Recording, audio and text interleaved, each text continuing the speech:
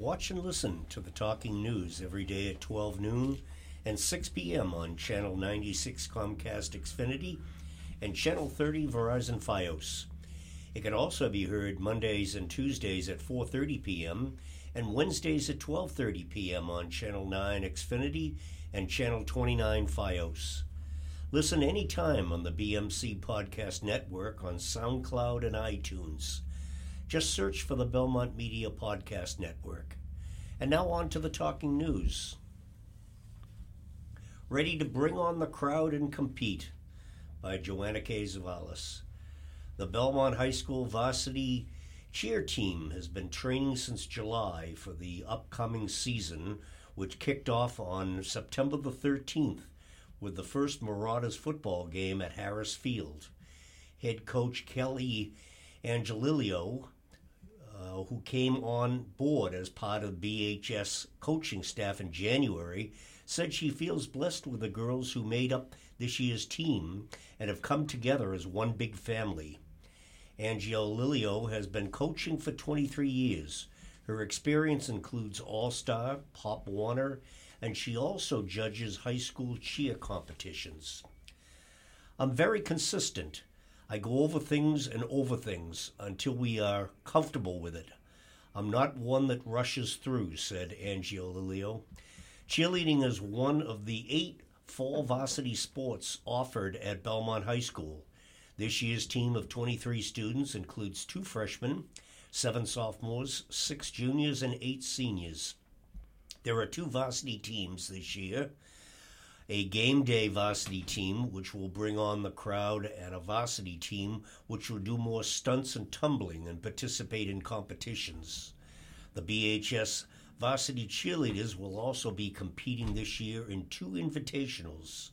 If they qualify, they will move on to regionals and state competitions. We are now a sport. I don't consider, and the girls don't consider themselves anything other than athletes. They work very hard to become cheerleaders, she said. Compared to other high school cheerleaders who may have 7 or 8 years of cheer experience through the Pop Warner program, Angelilio said most of the students on her Belmont team have never cheered before high school. We start fresh. That's really difficult, but they are doing fantastic. I'm very proud of this team, she said. Angelilio hopes the girls will enjoy the season, and all she wants is for them to do their best and feel proud when they come off the floor. BHS senior and varsity cheer captain Catherine Donovan said a lot of people don't realize how hard they work. They don't see the behind the scenes, the stunting, what we do to get ready for competitions, said Donovan. She considers her team a family. I want to have a fun season, and I also want to make it far. I really hope we can go to the States, she said. Fellow captain Anna Biondo agreed with Donovan. We're more than what you see on Friday nights. There's more to us than just pom-poms. There's a lot of hard work that goes into this, and it brings us really close together as a family, she said. And now on to my colleague Claire. Thank you, Bob. A brief storm uproots trees and damaged homes. By Joanna K. Zavalis. A brief, heavy rainstorm with 45-mile-per-hour winds wreaked havoc in Belmont on September 4, uprooting trees and causing tree limbs to fall on many homes and streets.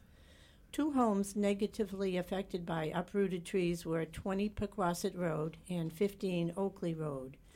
According to the Belmont Fire Department, the town tree that fell in front of the home on Oakley Road was split in half, with one half falling onto the front porch of the home. The home was occupied at the time, but the residents were at the opposite end of the home and did not suffer any injuries.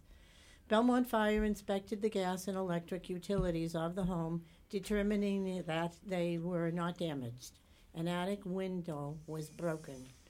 According to the Belmont Fire Department, the home on 20 Pequasset Road had minimal damage, including a broken window, broken gutter, and damage to some of the flashing. Electric service to that home was also damaged. The Public Works Director, Jay Marcotte, said at least 5 trees were uprooted. His crews worked from 7 p.m. to 1 a.m. on September 4th and continued working from 7:30 a.m. this morning. He expects they will be cleaning up until 6 p.m. today. He said they were prepared for a storm, although they did not expect it to be as bad as it was. Other trees fell on Beach Street, Fairview Avenue, and Adams Street. Belmont Light had to disable power for 100 customers in the area of Beach and Irving Streets from 9 p.m. until 10:45 p.m. on September 4 to allow the town's tree removal contractor to remove a tree that fell onto power wires and knocked down 2 light poles. Belmont Police received 9 calls for fallen tree limbs between September 4 and 5th.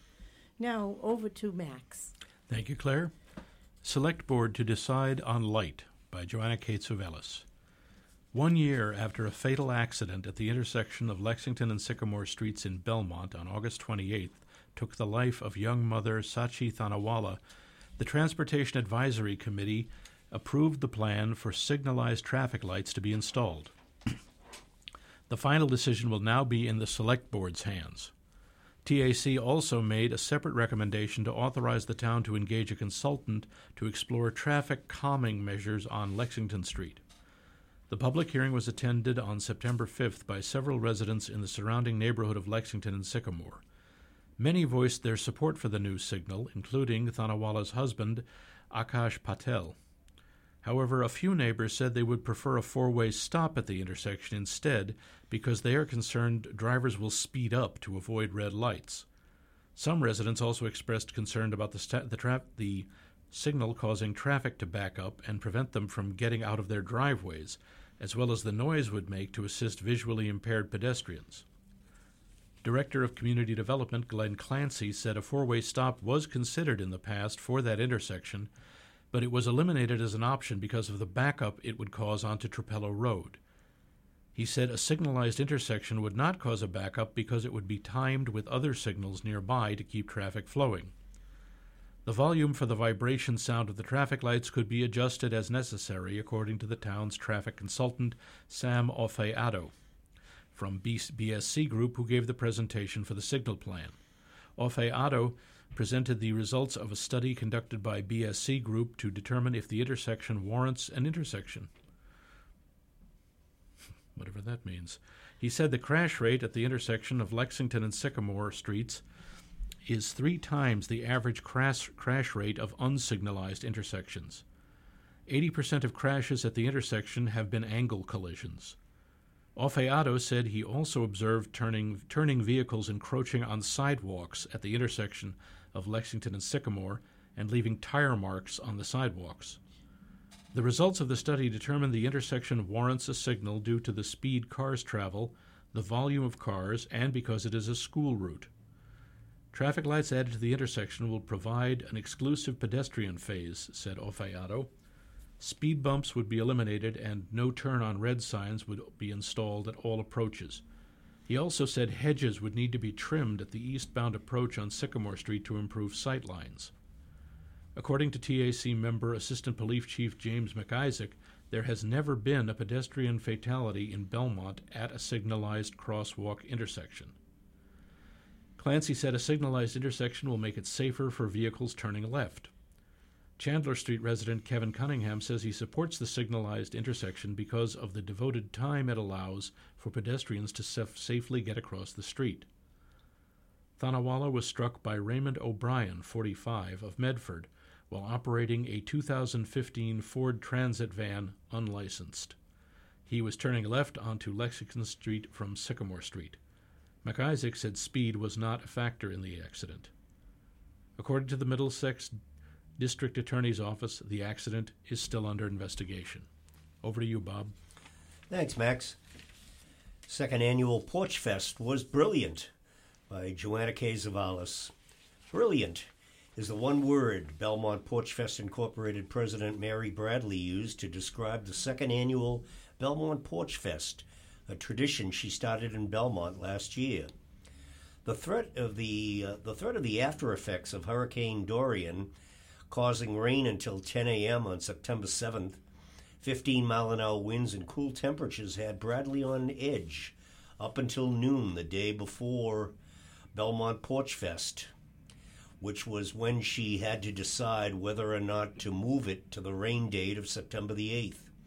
She decided against changing the date because she knew she would lose many of the performers who signed up to play music on 85 Belmont porches throughout town.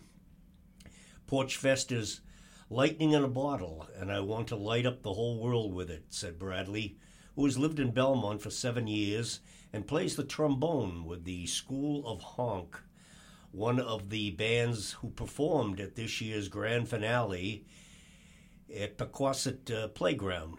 She started Belmont Porch Fest to bring the Belmont community together and promote inclusivity. In this day and age, we know knowing and liking your neighbor is a revolutionary act, and I want to start a revolution, said Bradley. Select Board Vice Chairman Adam Dash was a Belmont Porch Fest host for the second year in a row. Something Strange performed on his porch. We had a rock band made up of middle and high school students, which was excellent.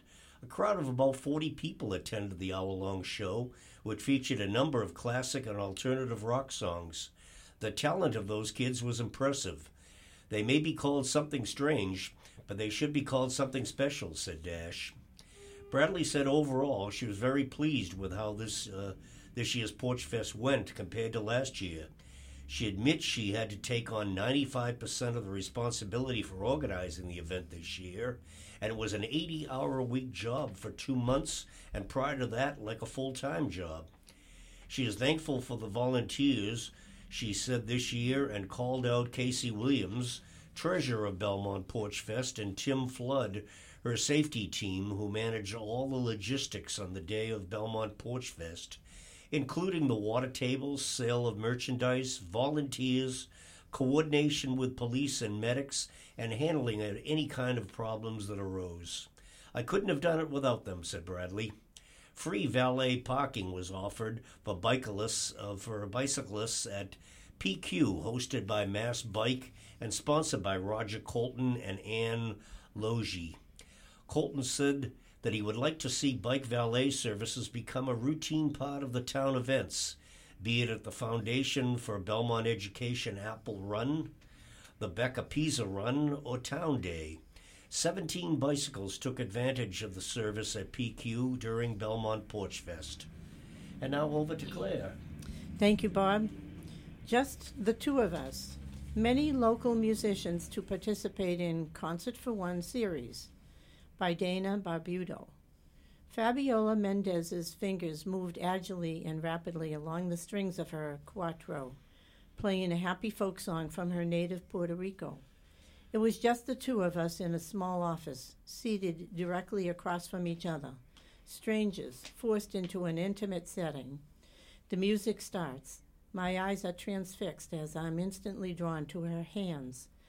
My pulse slows, my shoulders loosen, I smile. It's the best 60 seconds of my day. That's the feeling the Quincy-based musician hopes others will experience when the celebrity series of Boston's Concert for One gets underway.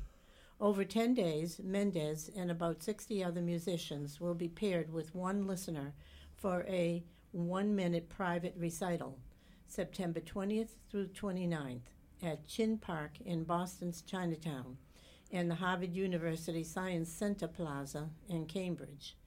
The free performances will unfurl inside 2 specially outfitted 10-by-10-foot shipping containers. The goal is to lure 5,000 listeners. Equal parts entertainment and social experiment, the Concert for One is among the more ambitious offerings of the fall arts season. The project is the brainchild of Raina Yu Chow, a classically trained violist and graduate of the New England Conservatory. Chow produced a similar project in her hometown of Taichung City, Taiwan. Her aim is twofold: to bring musicians and listeners closer and to make classical music more accessible. I decided to test how courageous we could be as musicians. Audiences, visitors, friends, and strangers, Chow said. Could we create a space where players and listeners would spend 1 minute of time together? What would happen when listeners really listened and musicians could see the immediate reaction of the people they play for? Now, here's Max. Thanks, Claire. How Green is Public Transit? An editorial by State Senator William Brownsberger. Transportation, including cars and trucks, as well as transit, accounts for over 40% of greenhouse gas emissions in Massachusetts. Greenhouse gas emissions from transportation have risen since 1990, while other parts of the economy, electricity consumption and building energy use, have made progress in reducing emissions. On any given day, choosing to take the T instead of driving is an important way to reduce carbon footprint. That bus or train is going to run with or without you, so at the margin, taking the T is carbon-free. And, of course, keeping your car off the road reduces congestion for others. But from a systemic standpoint, we need to do more than expand transit use. If we are to achieve our greenhouse reduction goals, we need to make ridership-driven decisions about what transit services to expand, we need to electrify more of the transit system, and we need to accelerate the transition to renewable energy sources for our electricity. The carbon efficiency of a transit system as a whole is a complicated question that turns on several factors. The average number of passengers per vehicle, not just at rush hour, but all around the 24-hour cycle, the energy consumption of loaded vehicles per mile traveled, and for electrified transit vehicles like the subways and trolleybuses, the power generation sources for the electrical grid. From a carbon perspective, a lightly used transit route can be a negative. Diesel buses get only a few miles per gallon. If they have fewer than roughly 10 riders, diesel buses emit more per passenger than single-occupancy vehicles. Using our current fossil sources of electricity, trolleybuses aren't much better. Although bus riders on every route of the MBTA system often experience overcrowded conditions at rush hour, overall average ridership of MBTA buses runs at about 13 people. Computations of average ridership on a route have to include return trips and off-hour trips.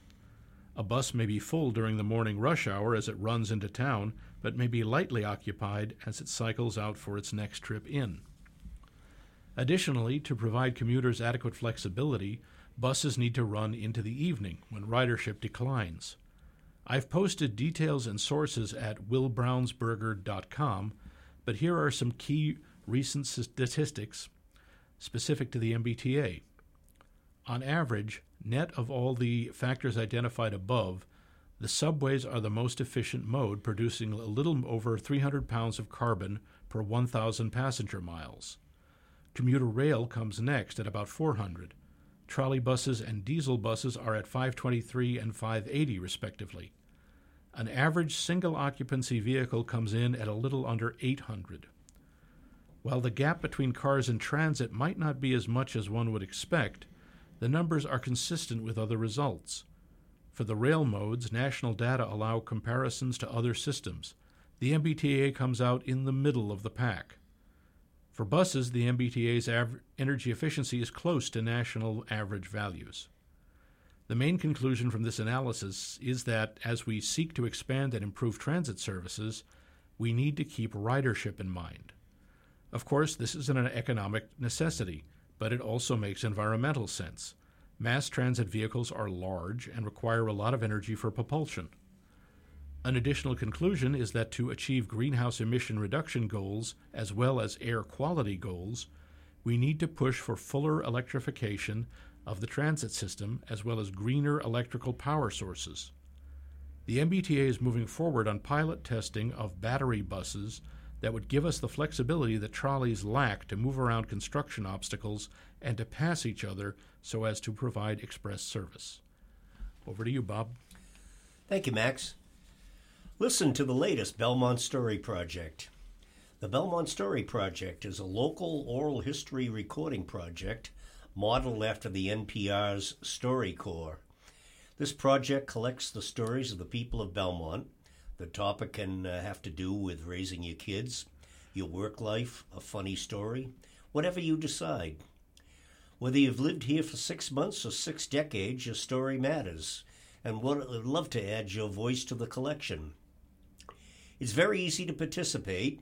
Interviews are recorded in the Claflin Room at the Belmont Public Library. You need to make an appointment. In the latest Belmont Story project, Belmont resident Ron Saka speaks with Joanna Zavalis about his family's long history in town, his love of Belmont, and his hopes for the future. And now over to Claire. Thank you, Bob. The Annex at Westcott Mercantile officially opens by Joanna K. Zavelis. Belmont resident Mary Westcott Tomajan, owner of Westcott Mercantile, now has 2 storefronts on the same street in Belmont Center, 63 Leonard Street, and just a few doors down at 49 Leonard Street, where Terra Firma was located for more than 30 years before it closed March 31st. The storefront at 49 Leonard Street would have been empty for this upcoming 4th quarter retail season, so the idea of a fun and creative pop-up shop was born, said Tomajan. The property's landlord, Kevin Foley of Locatelli Properties, was on board with this idea, and within a month, Tomajan has transformed the space into an upscale, old-style mercantile, the Annex at Westcott Mercantile. A grand opening celebration was held September 5th. Craft beer cellar, located next door to the new Annex, held a tasting at the opening for visitors to enjoy. Tomajan first opened Westcott Mercantile in Cushing Square, 438 Common Street in April 2014. 2 years later, a second store opened at 63 Leonard Street in Belmont Center. On August 15th, she closed the store in Cushing Square. Now, over to Max. Thanks, Claire. For the Love of Opera by Keith Powers. Opera audiences know how to be friendly. A gregarious lot who love the art form and love gossiping and learning about it, opera-goers don't just go to the show. They show up ahead of time. They meet just to catch up, then see the performance, then to go to opera after-parties. Yes, they have those, even in Boston. And then they spend free time social media-ing about the whole experience. With dozens of semi-staged operas, chamber works, and highlights concerts, hardly a weekend goes by without an opera performance. The fall season gets right into the swing of things in September with the Boston Lyric Opera, Odyssey Opera, Whitesnake Productions, and others, all staging productions. Whitesnake begins with a world premiere of I Am a Dreamer Who No Longer Dreams, a collaboration between composer Jorge Sosa and librettist Cerise Lim Jacobs. The Boston Lyric Opera has visited some unusual venues in its long search for a permanent home. Audiences have benefited. When was the last time you saw an opera in an ice skating rink or a basketball court? And the company thrives under director Esther Nelson. Boston Baroque makes opera a big part of its 1920 season, beginning in October with Opera Meets Symphony, their first of 2 excuses to bring the brilliant soprano Amanda Forsyth to audiences. She returns in Handel's Messiah at the holidays. Martin Perlman's ensemble also stages Handel's Ariodante in April with soprano Paula Murray. Back to you, Bob. Along with my colleagues Claire and Max, we thank you for listening to the Talking News and hope you've enjoyed the show. We will return next week for another edition of local news happenings around Belmont.